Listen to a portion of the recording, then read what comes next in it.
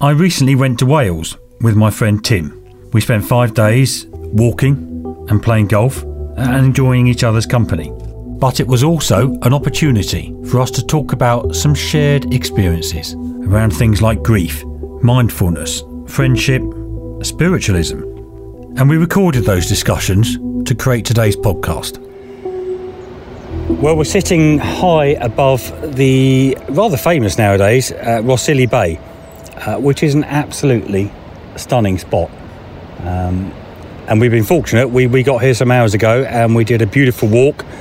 First of all over the hills behind the bay, and then walking back at beach level back to the car park. Only 4 miles actually, according to our map, but boy was it pretty tough going. It's a bit of up and a bit of down. And we finished it off with some ice creams. And Tim, what do you think of this view here? Amazing. Nice way to start a holiday. I've been to a lot of places in Britain, but my first time to the Gower. I mean, I'm lucky. I've been to this spot quite a few times now. And seriously, anyone, if they just Googled Rhossili Bay, image Google search, they would get this view that we're looking at right now. And yet I guarantee on most cases, they still wouldn't get the light that we've got today. It is that perfect today. So we've got a few more days of walking ahead of us, and maybe some golf. Yeah. And maybe some Welsh dinners and some Welsh beer if we're really lucky. Do they do any? Well, yes. Come on, Tim. I'm going to show you now just how much beer they have down here. It's different than our beer, but don't worry, you'll enjoy it once you get stuck into it. You enjoyed that Welsh ice cream now, didn't you? Yeah, well, yeah. Yeah, exactly, perfect. So if you think about it, you and I have been friends for 40 years. Must be 40. Yeah. Good grief, it's been 40 years. Yes. It's not our first holiday either, is it? We've been away for a few places over the years. So. We have. I mean, almost this time last year, we were heading down to the south of Spain. A group of 8 of us, weren't we? Celebrating our 50th, Yeah, great memories of that week. What I like about friendship that goes over a period of years, as ours starting in childhood, is that I do think it changes over the years. I think it starts off with a competitive theme in the nicest possible way. I think that particularly young lads growing up together, there's an element of who's going to first pass their driving test, who's the first to get a car, who's the first to get a job. There's a little bit of a competitive element to it in the nicest possible way, but that's how I would see it or recall it. But I think over time, over years, it does change into something different. Certainly I feel as we get older, people talk a lot more. And I'd say there's acceptance and acquiescence for the way people are a lot more, I feel, because I think there's more talking and more listening as years go by. Yeah. So I do think friendships change over time. Yeah, with quality. I think you hit a slightly raw nerve there with me. Most of it not a bad one, but this concept of competitiveness, which, as you know, has driven much of my life with our group of friends, but also with other people too, and within family and other people I come across. But I never really see you as, dare I say, the competitive type. I mean, it's funny, you and I are so different in many ways, and you're also very similar in some ways. We've just spent 2 hours walking this beautiful route, agreed on many things that we do agree on. But also, our lives have taken rather different paths. I'm a married man. I'm a twice married man with numerous children. You're not. You've taken your own furrow there, and yet still, actually, we probably see each other at least once a week for one activity or another. Yeah. But did you seriously? You think you were competitive to a degree when you were younger? Always less so, I'd say. But yes. In a way, though, to be competitive, particularly as a young lad, is part of a traditional masculine presentation. Yes. And that's why young guys would play rugby and play football. It's kind of normal. So I was aware that attitude or that aspect, was impacted upon everything, including friendship at that time. But as years goes by, I'd say the experience and it changes. I think there's more communication now, isn't there, I'd say. It is good. There is definitely more communication. But it's interesting, the competitiveness nature is only just disappearing for me, and it's a conscious effort to do that. And I am jealous of some of you other guys who've managed to mature beyond beyond that element. I mean, you mentioned the driving test is always the obvious one, and unfortunately I wasn't the first to pass my driving test. I thought you were, but no, I'm not going to give kudos to the one of the group who was, because he'll be loving that moment. But I think I was the second to pass the driving test. I was the first to get a job. Yes. I know that much. Yeah. Where were you the first then on bits and pieces? There must have been something. I don't mean that in a rude way. I'm just trying to think. How long has this podcast got? How much recording time? If you go, we'll be here 3 days. But that's unfair. You were never a follower. You absolutely were on your own path in life. It might not have been the quickest path, but you didn't follow other people. I never remember that in you. No, I mean, there were times early on in friendship, when it was a more competitive stage, where I saw some of you disappearing over the horizon on your Harley Davidson and me not keeping up. But in fact, that didn't happen. That proved not to be the case, regardless of differences in presentation and way of life. Somehow, and indeed marriage and another marriage and children and more children, somehow that time was always found to meet up, whether it was in Northmoor or in other places. Yeah. But isn't it funny that ultimately we still are at the same point in our lives, despite how different it might be, despite how we might have strived to have different bank balances or goodness knows what else. We are still middle-aged guys with similar health issues, similar outlook on things we want to do, similar enjoyments in life. Yes. You know, the actual day-to-day where you take your life doesn't seem to matter too much about where it brings you to eventually. And it brings you to a point of slight happiness and peace. I find that now I've turned 50, I can find a bit more peace in who I am and how I've turned out, which I couldn't do in my 40s, I don't think. There was still an element of I failed at too many things. And I can still say the same now, but I don't care. Good. Yeah. Well, that's part of acquiescence and acceptance. And I think with that, acceptance and acquiescence gives anyone a time to enjoy the moment a bit more. Maybe that's why we can enjoy walks and enjoying the moment. Talks. You know, that is so true, isn't it? It's just sitting, taking in views like this, which 10, 20, 30 years ago, I just wouldn't have done. I just too busy. Got to get on to the next thing. Yeah. Got to get onto the phone to somebody, got to get home, got to whatever, but God, blimey. I mean, it's funny you say that. I mean, amazing. We now have to tear ourselves away from this view, which is almost an impossible thing to do. Luckily, we are going somewhere even more exciting because we're heading to our holiday house, where we're going to be based for the next few days. And the intention is, I think we'll talk a bit more about how we feel over the coming days.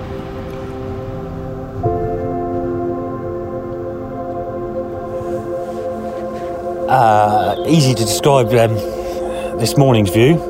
Well, first of all, it's pretty early and slightly chilly, but we're sitting outside our simple farm lodgings where we're staying for this week, overlooking some rather beautiful small valley, most of which we think is owned by this farm.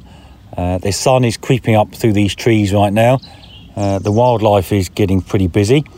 We seem to be surrounded by, I can see some sheep, some chickens, and apparently there's a load of cattle somewhere. I can smell the cattle, but I can't actually see them. And a woodshed. Yes, you're right. There's a woodshed full of wood as well, isn't there? So, do you sleep all right? Yes, yeah, fine. Yes, It was a new place, a new room, and I was still, getting used to that. But it was fine. Yeah, very good. And what about dinner last night? Were you impressed by that? Yes, a warm welcome at a Welsh pub, struggling to get itself through lockdown and to run a business, and they made us very welcome, didn't they? Yeah, I particularly enjoyed that. I mean, you can't go wrong with a bit of local meat. Well, that's what they said it was, and I'm sure they were right. Homemade by the local butcher. So exactly that. Yes, fine. Yeah. So that's a good start to our break. Yeah. And I think plans today is a bit of golf, a bit more walking, and a bit more Welsh eating. Can't go wrong with any of that. And we've got the weather on our side. Yes. So. You were talking yesterday about how we've been friends for a long time, but we forget actually we're just two of a larger group who seem to have stuck together for most of this period of time. 35 years plus. It is, isn't it? Yeah. And we say that with some shock, but actually why would we not stay friends? It's as if we would drift apart at some point, which we haven't.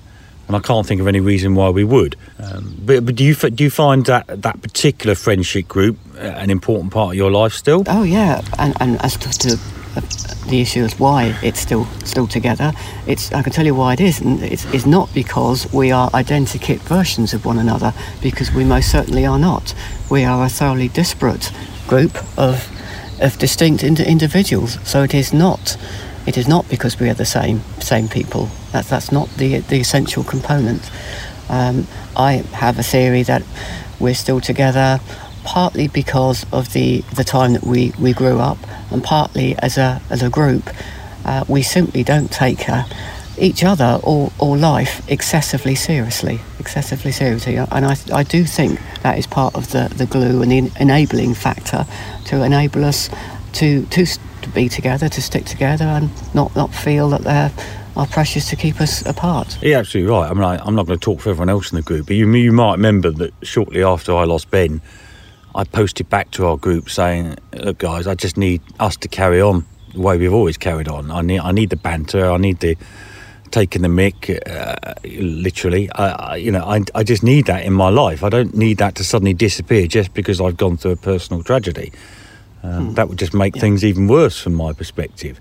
Do you find does it get you away from your normal life, or is it just part of your normal life? It has certainly become part of my normal life, part of the backdrop of my life, part of my experience. I think that we were also lucky, though, to this sort of slightly carefree attitude of not taking life or ourselves excessively seriously. It's also a product of the age that we grew up in. I noticed yesterday I touched on the subject of music, and if you look at the bands that were about from our time, if you look at Chas and Dave and at Madness and at Status Quo, they did their thing, they did their business, but without taking it themselves excessively seriously. They did their thing, took it seriously up to a point, but also managed to laugh at themselves. And we are as a group, I think, a little bit like that. We are the Chas and Dave, the Madness, in that we rib each other all the time and laugh at ourselves all the time. And I think that's something that younger people now don't really grow up with the same freedoms to be like that. We had that. It was still about in culture at the time. I've touched on music there, but it was also true of sport, that we spoke about rugby. We grew up at a time where you could play for England and also have another job. Yes. And be a doctor. Somehow this pressure on performance wasn't as intense as it is now on whatever their respective art was, whether it was music, whether it was sport. And I just think that we were lucky, and that slight ability to not take life or ourselves too seriously, I think has allowed us as a group to not take each other or life too seriously, and so we don't feel driven apart by those pressures. Funny you use the word luck a few times. I think you're right. I mean, I can't talk for other generations because I don't fully understand, but I do know that I think we were very lucky, and the cynic would probably use the word spoilt. Our generation, we kind of had it all. We had freedom. We didn't have too much pressure.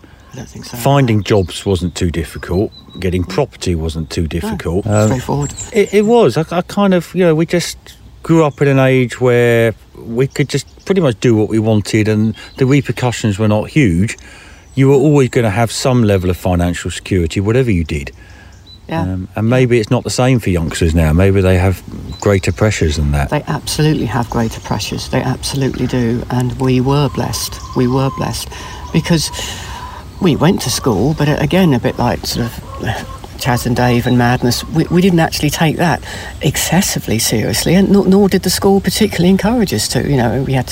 We did exams to a degree, but even if you got very average grades or even walked out on your A-levels, like certain people did, walked out, it didn't really, stuff up your life chances. It just didn't. You could just do get another job, do what you want. You could reinvent yourself several times over, and there was not much structural barrier to shut you out of things.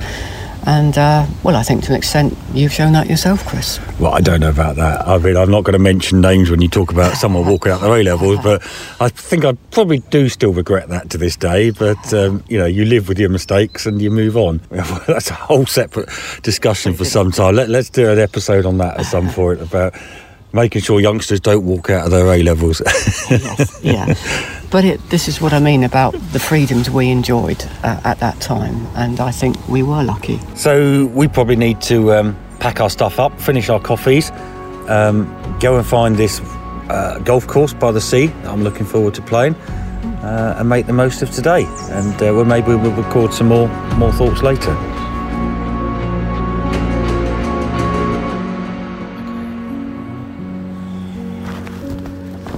Right, well, this is a hell of a viewpoint. We've walked 3 miles, I suspect, to get out here. I think we're at the most westerly point of the mainland that you can get to in Wales, and overlooking some narrows of water across to what's called Ramsey Island, which is a big old lump, actually. Apparently it's an RSPB sanctuary. People can go and spend nights there in tents if they're bird watchers. We're happy just wandering around here. But a chance for a breather and a stop. Have you enjoyed our views so far? Yes, here we are nearly the last week in September, and it's as hot as May, June. So, again, we've had Lady Luck on our side. It's been wonderful. Golf this morning, and now lovely Pembrokeshire coast. So, can't complain. Yeah, absolutely. Actually, the golf this morning was fantastic in terms of views. I think we got a bit carried away with the views, and I think we started losing count of the actual score. So maybe we'll treat that as an honourable draw today. It's probably our fairest point. But we were talking as we were coming along these cliff paths here.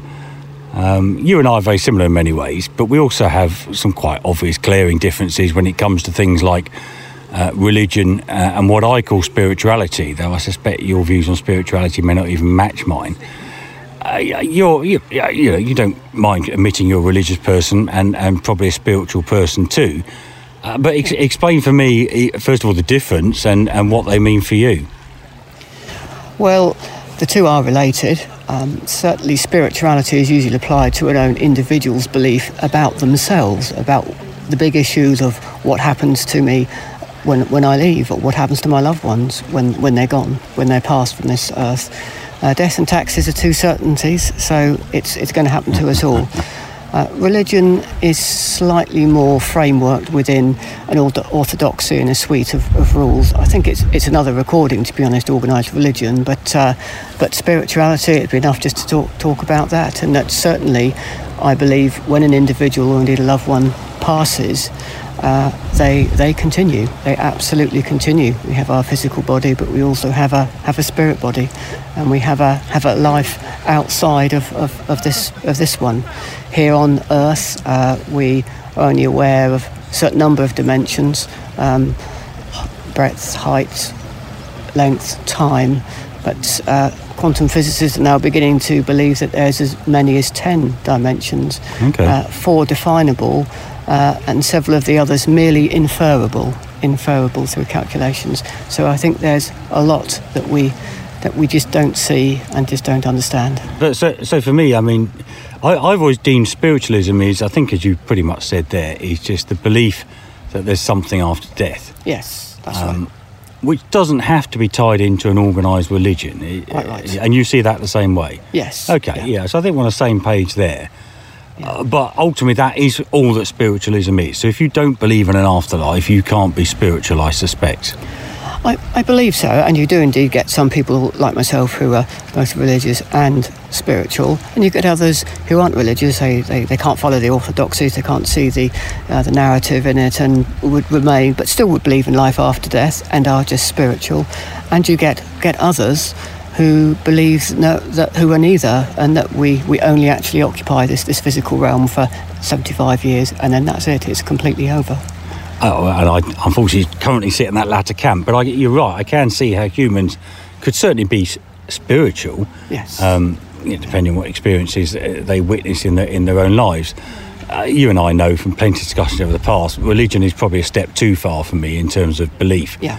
But ultimately you are a religious person. I don't think you put labels around exactly what type of religion you have, but how does that manifest itself in your life and happiness?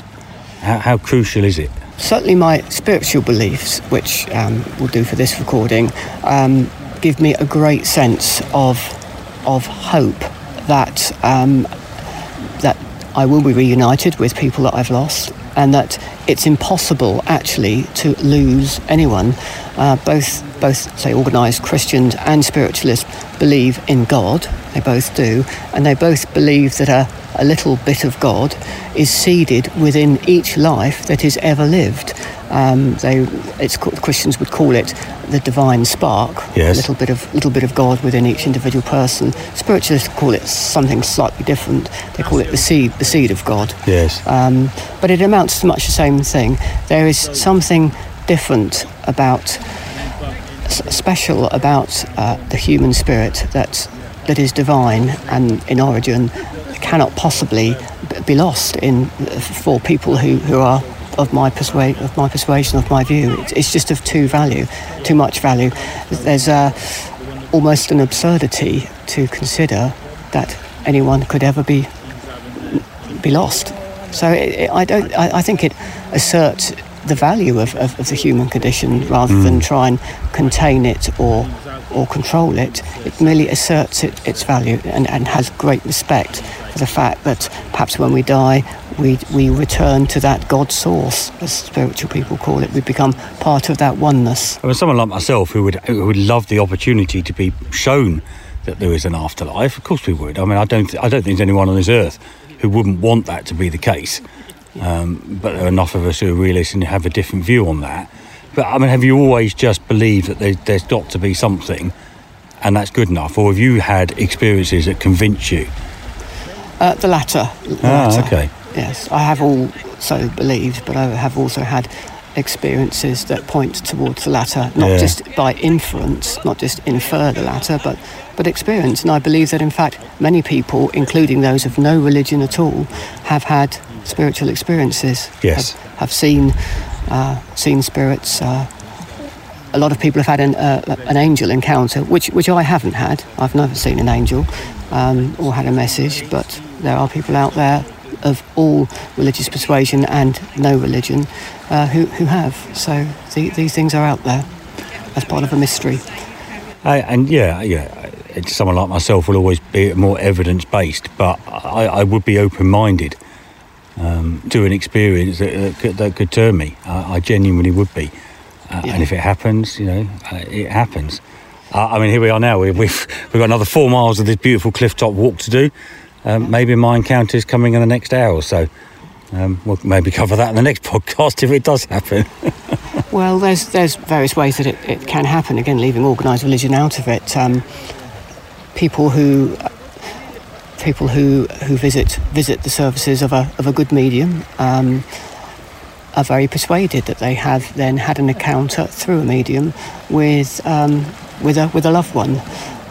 Just like good builders and bad builders, good roofers and bad builders, there are good mediums and there are charlatans as well. So my advice to anyone seeking the services of a medium through a point of loss is that they should do so through a respected organisation such as a spiritualist church, rather than just seeing someone in a tent at the end of the pier, that's or a fairground. There are charlatans, but there are charlatan builders and charlatan roofers. So one has to be careful. Yes. It's not an area of life that has kite marks that can give you much certainty. So you have to take advice and find yourself a reputable one. But yes, they could. I'm persuaded and convinced on the experiential level that these things are genuine in the right context. Yes. I'd like to believe too. Let's see where experience takes us. So your feet rested? Yes. Are we ready to carry on? I think we've had a swig of water and a great view and a bit more walking. All right, cool, let's do that. It can't always be like this in Wales. We can't always wake up to these beautiful skies and this lovely sunrise. But here we are yet again, after another full-on day yesterday, witnessing the sun rising over this beautiful vista.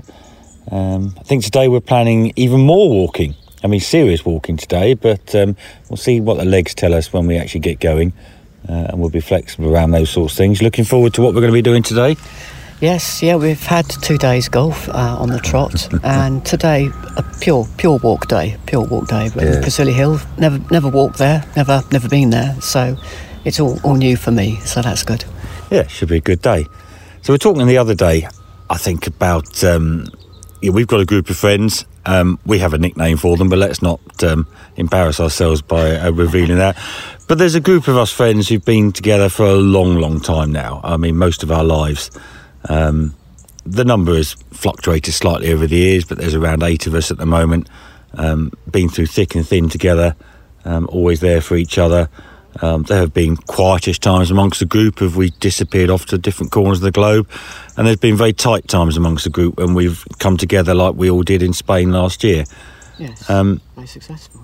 Yeah. But that's kind of my views, though. But for you, where's the group stand in terms of meaning anything to you, and when's it been useful, do you think? Well, one of the interesting things about having a friendship group that lasts 35 years is that I'm of the view that friendship moves through different seasons in time. And as you've hinted at already, there have been tight times and there have been quieter times as people have got on with their own individual lives. I mean, that period after someone's got married and children are very young, it's a hugely busy period for anyone. And so there have been quiet times, but one thing that has always been is that there have always been regular meetups regardless of what season we are in our lives. I think those seasons change over time. As I hinted at last time, I think in the early days, particularly a group of guys, they're quite competitive with each other, and that moves through to a season of somehow observing one another. What are people doing with their lives? Where they're at? What their interests are? Through to where we are now, which I think is a season where we really do listen to one another. I think this is the season in which communication, perhaps that's how it is with guys, you have to reach almost middle age before you really start to speak and really start to listen to one another. So from my experience, there have been these different seasons in different times, and the themes are different each time. So when we're young, it was very very vigorous, very active, a lot of adrenaline and people whizzing around at breakneck speed. And then more to a slightly mellower observing time. But just for my observation, this is the season in which we really communicate and listen to one another. I think it's very interesting, actually. You talk about the middle age and how it maybe mellows us and makes us more open. Personally, for me, I'd actually say it's more event-driven, which maybe just happens as you're middle-aged. I mean, I'm not saying we're any luckier or any unluckier than other group, but amongst the group there has been its fair share of tragedy and loss. I can't believe that's any different from any other group of 8 men of our age. I've suffered a loss this year, so have you, actually. Even next week, we have a funeral of the wife of one of our group. Tragedy visits us throughout our lives. I personally have found our group of friends immensely supportive and important to me through everything I've been through in this last year. And almost contradictory against how I've treated the group in the past, that I've sort of pushed them away at times of need, but now I see the other side of that. But you've suffered a loss of a loved one this year, but from a group point of view, has that helped at all? Does it make a difference? Yes, I think as you correctly say, some of the complexion of the season of friendship that we're in has been event driven. That is true, and yes, as a group, we sadly haven't completely sidestepped some of the sadnesses and tragedies of life.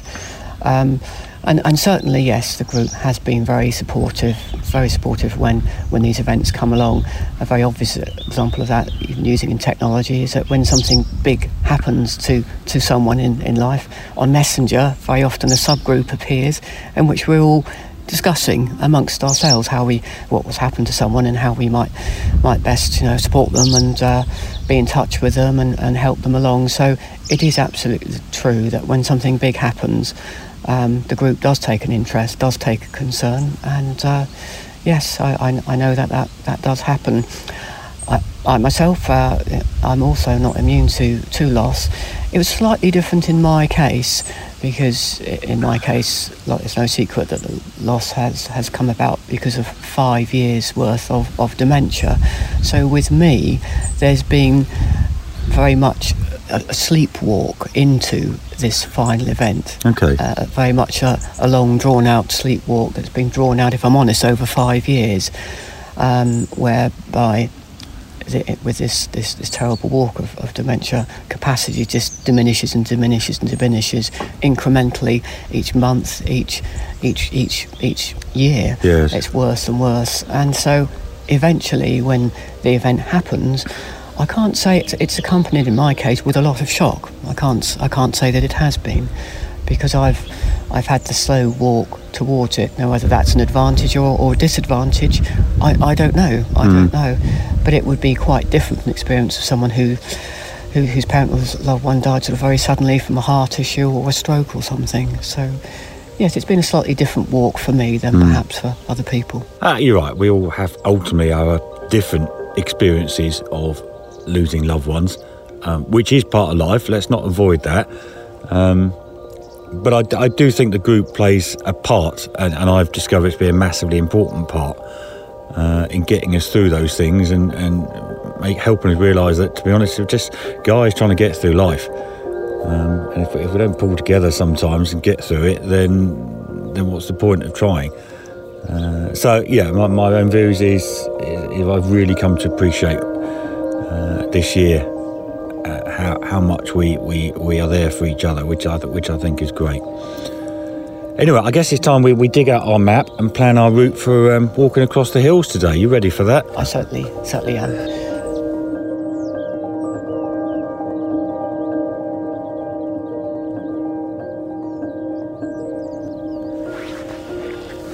Well, I think we've studied these maps enough. I think we have a general idea of where we're going to head today. If we get lost, well, what the hell? It's going to be a fun day out anyway, is my view. But Tim, we were talking earlier when we were talking about the lads and our group, but we touched on, obviously, you've suffered a loss this year. You want to know that the title of my podcast is My Argument with Grief, and you've certainly gone through some grief this year, and I suspect actually over a longer period of time. But I mean, briefly tell me your story from your point of view of at what point did you think you were in a period of grieving, and how have you dealt with that? I have thought about this. I'd say, because my father's journey was one through Alzheimer's, at least 5 years in length, and I'd say, looking back, that my period of active grief started 4 years ago. 4 years ago, as you are witnessing the disintegration and capacity of someone who's a foundational person in your life. Yes. I would also say, perhaps unique to dementia, that the grief happens in advance of the event, and I wouldn't have known that. I wouldn't have appreciated that unless I'd had to walk that journey myself. Yes. And it is a lonely walk. It is a lonely walk because though other people are aware that there's an issue, they're perhaps less aware that is the start of your loss. That is the start of your grieving for your loss, and that's a bit of a lonely time. When the event finally happened, the passing, much more, of course, everyone is very concerned and is very there for you. But ironically, and for reasons I can't fully explain, that wasn't the worst part of it for me. That really was not. There was an acceptance that this terrible journey, this terrible walk was now at an end. It felt like the conclusion of something. It had a less jagged edge than I thought it might have. Yes. In advance of this journey, and when I knew nothing about it, I would have thought the moment of passing would have been the worst. But I really don't think it was. I think it was the disintegration along the way. And that was also the loneliest part of the walk, because there's no doubt that when you do make a loss, amongst other relatives and friendship groups and others, there's a lot of presenteeism that people are very concerned and are very present and very much rally around. That's very much the case, and I think that it's perhaps underappreciated, or I'd certainly underappreciated, that someone who'd have a long-term condition such as motor neuron disease or whatever it is that could last 5 years, the grief actually and the loneliness of the walk is there beforehand, in advance. I mean, as your friend, I would always say your approach to certainly the loss of your father has been one of stoicism more than anything. But it's interesting to hear you say that the grief is a journey that builds well before the point of death. So presumably, I mean, your dear old mother is suffering from dementia as well. Are you saying that there's a grief story there as well? Oh, most certainly. Okay. Most certainly. Right. Yes, that's and again, I believe that the worst part of it will be before the actual passing. Okay. In my particular case, that's also compounded by the issue of where we are with COVID, because there's a huge amount of frustration about the fact that someone is alive, still accessible in theory, but now not accessible because of some structural event that I have no power over. Not a great place. In simple terms for all of us, because we all suffer this, and it's been the biggest challenge for me every day. Here we are early in the morning. How do you get up in the morning and face grief and get on with your day? What is your simple way of doing that? I think I do feel a certain moral imperative, of course, to continue to get on with my day, simply because of the investment that has been made in me but particularly by my parents, but dare I say it, by society in general, by my education and my friendship group and everything. That, yes, I do believe that I do have a moral imperative to get up and to continue. Yeah, most certainly. So have there ever been any days where actually you don't want to? Well, I think I'm lucky that I'm someone who doesn't structurally suffer much with depression. Okay. I don't think so. I don't seem to have that. I've had other odd events in my life which have been challenging, such as a loss last year in the home. Yes. No, I think naturally I'm quite a simple person, and quite and that helps. I think that helps to have a natural sort of buoyancy, but that doesn't mean that I can feel very sad about things. Yeah, and then feel a sense of loss, and in my case, a bit aggrieved that this walk had to be like that. I mean, very recently, as you know, we all celebrated 50th birthdays. Yes. It's my great pleasure to see very often the parents of us, of friends who are 50, still there at the parties. And my walk was different, but then again, one shouldn't dwell too much on that, because life is life. That is life. Life is life. And you have this imperative to get on with things. So no, I've been lucky in that I don't think I've ever had a day where I felt, well, I just can't get up today. Oh, glad to hear it. Tim, you're never simple. Today, for example, I should be relying on your imperious map reading skills. Otherwise, we won't be coming home again. So there has to be an element of luck to this. Here we are, late September, in Newquay on the West Wales coast. It's gone sunset, it's rapidly getting dark, and we're sitting here eating ice creams. Are we lucky, or is this just normal? We're lucky. We've been blessed this week with just perfect conditions, both for walking and for eating out. And so, we've even at this time, late in the evening, been able to have an ice cream. So we're doing very well. I think you're absolutely right. There's got to be an element of luck here. I can't believe Wales, beautiful as it is, can always be this warm at this time of the evening, this late in September. Anyway, we were touching earlier, funny enough, we were talking about the loss of your father and what you think might be the imminent loss of your mother, and dealing with grief and what drives you to get out of bed each morning. But leave the grief to one side for a minute. You're generally a pretty positive person in terms of outlook. You always pick yourself up, you keep yourself going. Like many of us, you probably sit there and say, my life hasn't quite gone where I wanted it to, but it's not bad, obviously. But what's your secret to keeping a good, positive mental health day in, day out?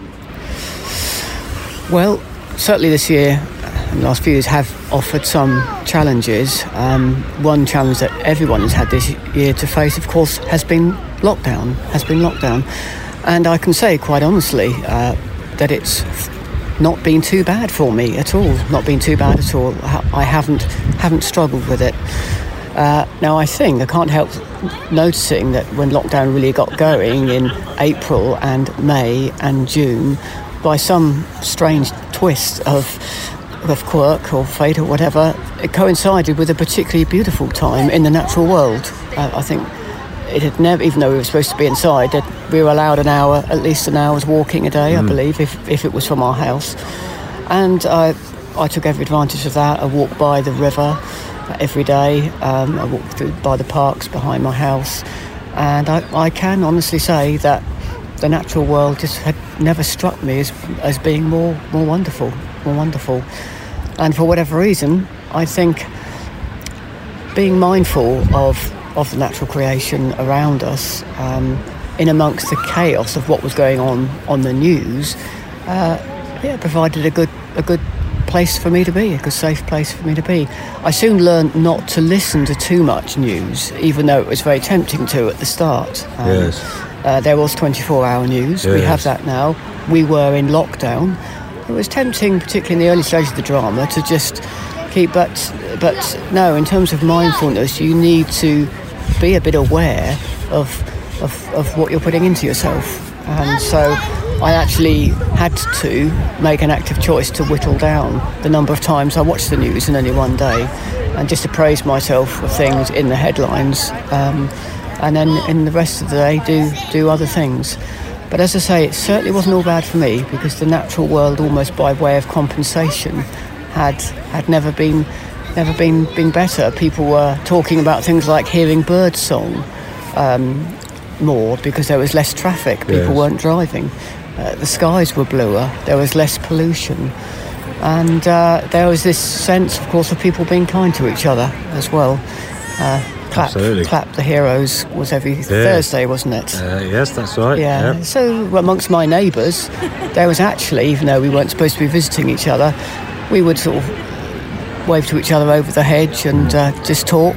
You know, it was, dare I say, a time of retreat from the melee of ordinary life, really. Even though, of course, a medical storm was brewing all around us. So that's how it was for me. You did use a crucial word there that I've come to know a lot in the last few months, mindfulness.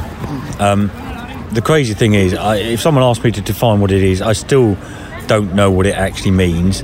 The cynic in me even starts to think that maybe there's an element of poppycock here. I'm probably being grossly unfair. But does mindfulness mean anything to you? Is that something you understand? Yes, I do. And I have had to practice some mindfulness because of other concerns and issues that have gone on in my life.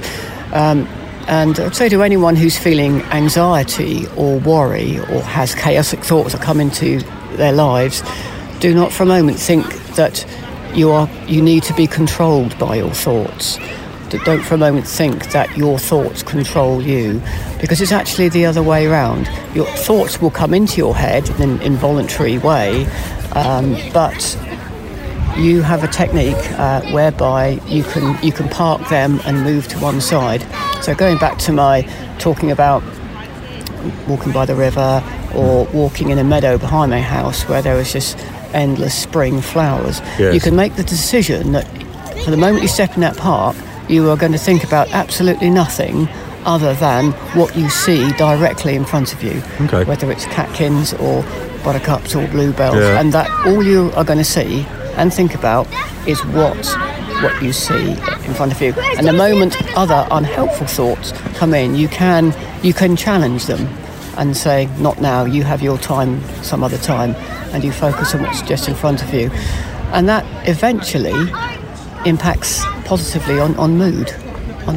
So if you put yourself in a nice environment and just mindfully focus on a nice situation in front of you, we could even do it now by the seashore, and make the decision you're not going to think about anything else, then that eventually will raise your mood. So it's the physical view, like we have right in front of us right now, which, let's face it, I would call that a good view. So if I just look at that, that's mindfulness.